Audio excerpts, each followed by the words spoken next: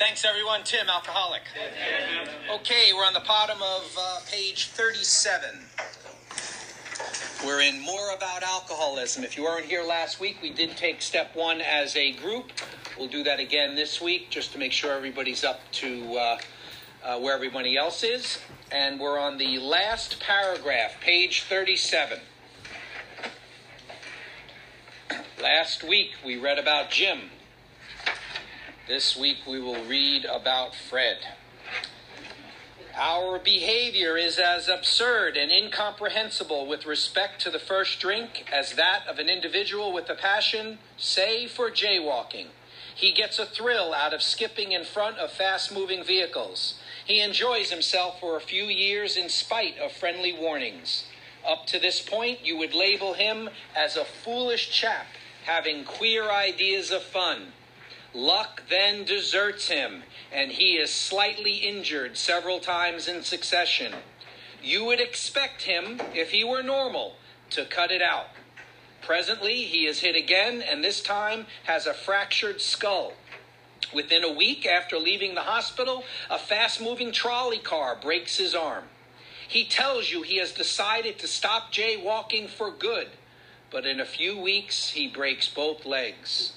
On through the years, this conduct continues, accompanied by his continual promises to be careful or to keep off the streets altogether.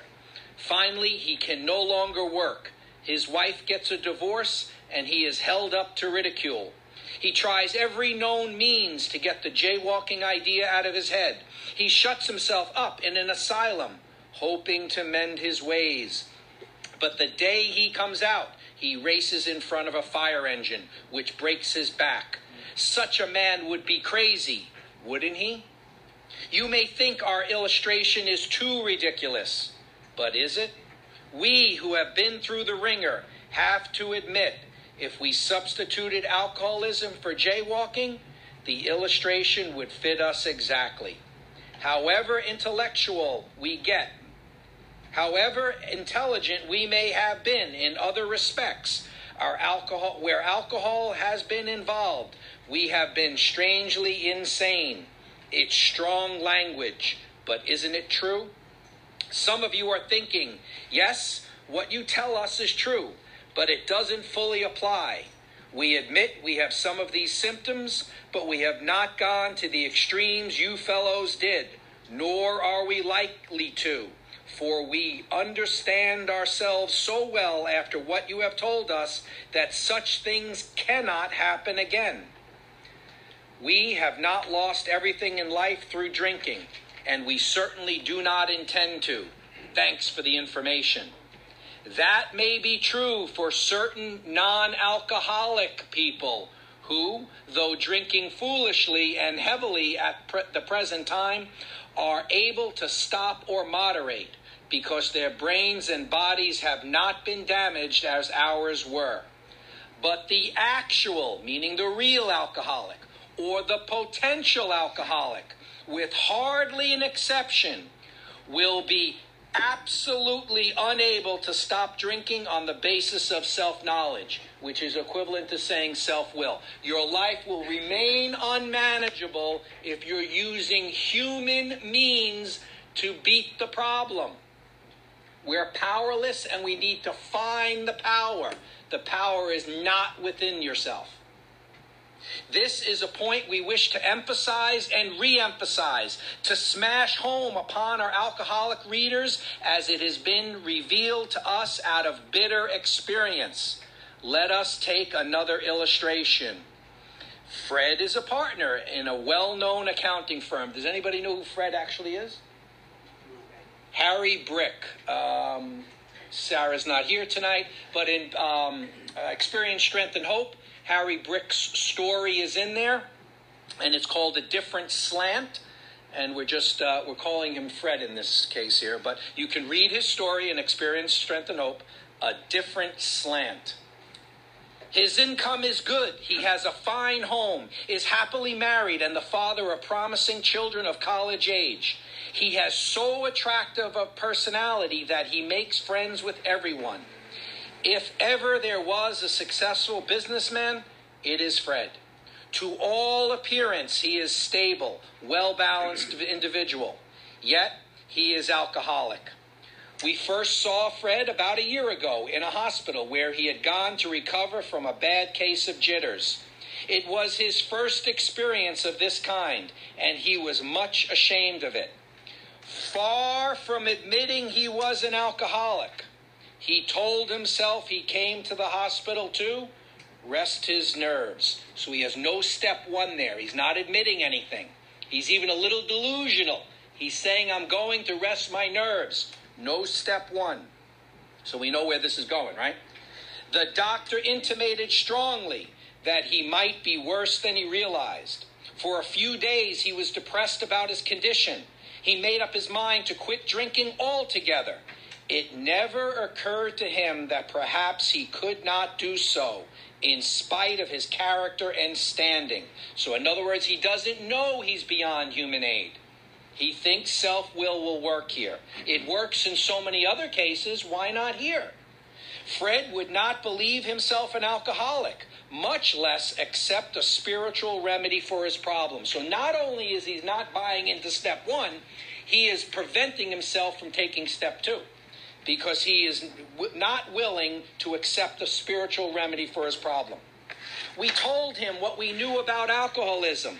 He was interested and conceded that he had some of the symptoms, but he was a long way from admitting that he could do nothing about it himself. So he had no gift of desperation to force his hand into making a decision. He was positive that this humiliating experience, this mini bottom, plus the knowledge he had acquired, would keep him sober for the rest of his life. Self-knowledge would fix it. So he didn't feel helpless and hopeless. He was humbled, but he was not at a true bottom. We heard no more of Fred for a while. One day we were told that he was back in the hospital. This time he was quite shaky. He soon indicated he was anxious to see us. The story he told is most instructive, for here was a chap absolutely convinced he had to stop drinking, who had no excuse for drinking, who exhibited splendid judgment, good self-will, appropriate use of self-will, and determination in all his other concerns, yet was flat on his back nevertheless. Let him tell you about it. I was much impressed with what you fellows said about alcoholism, and I frankly did not believe it would be possible for me to drink again. I rather appreciated your ideas about the subtle insanity. That's the mental obsession. Mental obsession will always precede the first drink, which precedes the first drink. But I was confident, I thought I heard it someplace, I was confident it could not happen to me after what I had learned.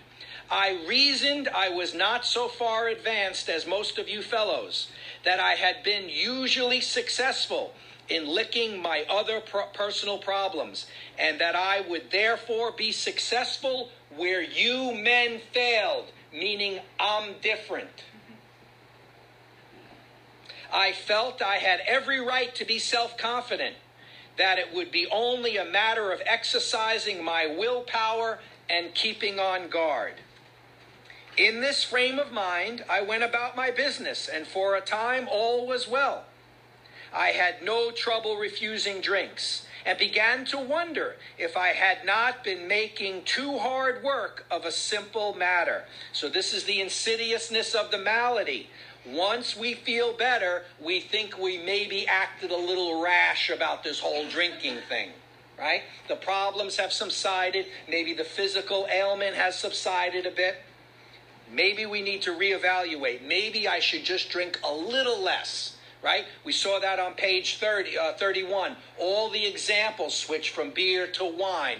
Don't drink at work. Or take a trip, don't take a trip. These are all the different ways we use self-will to manage the problem. But because we're beyond human aid, our life remains unmanageable. One day I went to Washington to present some accounting evidence to a government bureau. I had been out of town before during this particular dry spell. Does not say sobriety. Note that. Dry spell. He was not drinking at that time. He was not drinking without the solution. He was working on self-will. He stopped. He's not going to be able to stay stopped, but he stopped. So that constitutes a dry spell. He's on the water wagon. That's not sobriety. That's white knuckling it. We could use that term also. Very specifically using that term there. Let me read the sentence again. I had been out of town before during this particular dry spell, so there was nothing new about that. Physically, I felt fine. Neither did I have any pressing problems or worries. My business came off well. I was pleased and knew my partners would be too. It was the end of a perfect day, not a cloud on the horizon. And isn't this interesting? How many times have we heard that when things are awful, the person stays sober? When things get good, the DWI charge was dropped. The person drinks again, right? It's when things are good that we have to be most careful, I believe. I went to my hotel and leisurely dressed for business. I went to my hotel and leisurely dressed for dinner. He was going to mean business, though, after that. I know that. As I crossed the threshold of the dining room, the thought came to mind that it would be nice to have a couple of cocktails with dinner. That was all. Nothing more. I ordered a cocktail and my meal. Then I ordered another cocktail. After dinner, I decided to take a walk. When I returned to the hotel, it struck me a highball would be fine before going to bed. So I stepped into the bar and had one. I remember having several more that night and plenty next morning. I have a shadowy recollection of being in an airplane bound for New York and of finding a friendly taxi cab driver at the landing field instead of my wife, meaning she was there also, right? The driver escorted me about for several days. I know little of where I went or what I said and did.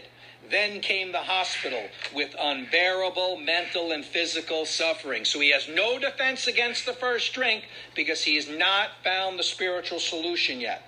As soon as I regained my ability to think, I went carefully over that evening in Washington. Not only had I been off guard, I had made no fight whatever against the first drink. This time, I had not thought of the consequences at all. I had commenced to drink as carelessly as though the cocktails were ginger ale. I now remembered what my alcoholic friends had told me, how they prophesied that if I had an alcoholic mind, the time and place would come. I would drink again. They had said that though I did raise a defense, it would one day give way before some trivial reason for having a drink.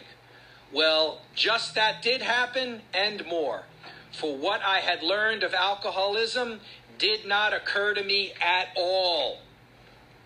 Here's step one. I knew from that moment that I had an alcoholic mind. That's him taking the first part of step one. He's admitting powerlessness. I saw that willpower and self-knowledge would not help in those strange mental blank spots. That's part two. I had never been able to understand people who said that a problem had them hopelessly defeated. I knew then. In other words, he experienced it then. It's not that he believed it, he felt it. It was a crushing blow. This is the gift of desperation. This is the bottom that is sufficient enough to cause him to now look beyond himself. Two of the members of Alcoholics Anonymous came to see me. They grinned, which I didn't like so much, and then asked me if I thought myself alcoholic and if I were really licked this time. I had to concede both propositions. That's taking step one again. That's being asked the question now. So in his mind, he took it up here. Now he's saying it in front of these two other alcoholics. They piled on me heaps of evidence to the effect that an alcoholic mentality, such as I had exhibited in Washington, was a hopeless condition. Who said that also? Dr. Jung, right? To Roland, an alcoholic of your type is doomed. But occasionally I see when someone has a vital spiritual experience, they are turned around, right? So Carl Jung says the same thing. They cited cases out of their own experience by the dozen. This process snuffed out the last flicker of conviction that I could do the job myself. So that's basically a reiteration of steps 1 and 2. That's him now saying that there's got to be a power other than myself that's going to fix it. So that's changing from a self-centered life to a God-centered life, or a power greater than my self-centered life. Then they outlined the spiritual answer, step 3, and the program of action, steps 4 through 12, which 100 of them had followed successfully. Though I had been only a nominal churchman, their proposals were not intellectually hard to swallow. But the program of action, steps 4 through, where do we lose most people? Step 4, right? It's the first time you got to do something, right? Everything else is chit-chat. Oh, I got to take a pen out. Oh, my God. But the program of action, though entirely sensible, was pretty drastic. It meant I would have to throw several lifelong conceptions out the window. That was not easy. So that's changing from a what can I get out of life to what can I give to life? What can I pack into the stream of life? This is an altruistic movement. How do I give? That's the drastic change. That's the completely different outlook. The moment I made up my mind to go through with the process, I had the curious feeling that my alcoholic condition was relieved, as in fact it proved to be. Wait a minute, what did he just say? The moment I made up my mind to go through the process, willingness, I had the curious feeling that my alcoholic condition was relieved. He didn't do anything yet, and he had the experience. It was the willingness to decide that I'm going to do everything you guys say. Steps 4 through 12, I'm going to do it. He had the experience right there, or a experience right there, right? As in fact it proved to be. Quite as important was the discovery that spiritual principles would solve all my problems, plural. All our problems, not just the alcohol problem. So if you're broke and your checking account has a negative number, will it solve that problem? Will it put money in that checking account? No. But our way of life will change the way you perceive that, the way you look at that. By not drinking, we get the opportunity to do the next right thing that would put money in the checking account. Right? So it doesn't necessarily mean the car loan will get paid, but it means that how we perceive the fear of not making the car loan go away. Significant. Our life can't be based on circumstances. Hurricane Sandy happens tomorrow. Our whole lives can't diminish, right? We still have to be in the altruistic movement. I have since been brought into a way of living infinitely more satisfying and, I hope, more useful than the life I lived before. My old manner of life was by no means a bad one, but I would not exchange its best moments for the worst I have now. I would not go back to it even if I could. Now, he's not talking about going back to drinking. He's talking about going back to the other way of viewing life, is what can I take from life? What does life owe me? Fred's story speaks for itself. We hope it strikes home to thousands like him. He had felt only the first nip of the ringer. What does that mean? Fred had a high bottom, right? This isn't a park bench guy, right? Most alcoholics have to be pretty badly mangled before they really commence to solve their problems. What's the author saying? That the bottom is very, very important. Having a bottom is very, very important. And whatever a bottom is, that's the personal choice of the person, right? It doesn't have to compare to anybody else's bottom. Many doctors and psychiatrists agree with our conclusions. One of these men, staff member of a world-renowned hospital, recently made this statement to some of us. What you say about the general hopelessness of the average alcoholic's plight is, in my opinion, correct. As for two of you men whose stories I have heard, there is no doubt in my mind that you were 100% hopeless apart from divine help. So here's another doctor saying the exact same thing as Carl Jung. This doctor was at Bellevue Hospital, and his name is Percy Poliak, Poliack, saying the same thing as Jung. Had you offered yourselves as patients at this hospital, I would not have taken you if I had been able to avoid it. People like you are too heartbreaking. Though not a religious person, I have profound respect for the spiritual approach in such cases as yours. For most cases, there is virtually no other solution. Once more, the alcoholic at certain times has no effective mental defense against the first drink. Except in a few rare cases, neither he nor any other human being can provide such a defense. His defense must come from a higher power. So we're going to take step one more time, and we're going to turn back to page 33. And then again, I had mentioned last week, this is something that I think is very, very important. It's become very, very important to me. But in the first paragraph, last three lines, if we are planning to stop drinking, there must be no reservation of any kind, nor any lurking notion that someday we will be immune to alcohol. I think it's very important to hammer that home, because quite often, after a period of time, people are sober, and then they decide, maybe I've been away from this thing for 20 years, I can go back to it. We saw that in Jim's story last week. So I make sure that I say to the guy that I'm working with, you've said that you're an alcoholic. You cannot change your mind in 36 years, right? Once an alcoholic, always an alcoholic. Once a pickle, never a cucumber again. And then I do step one, page 30. Right, so isn't that brought home pretty clearly to us on page 30? Where we must brush this. Yes, excellent. That's an excellent point. So, this is the question, second paragraph, first two lines. And I change this into a question. I do this as a question.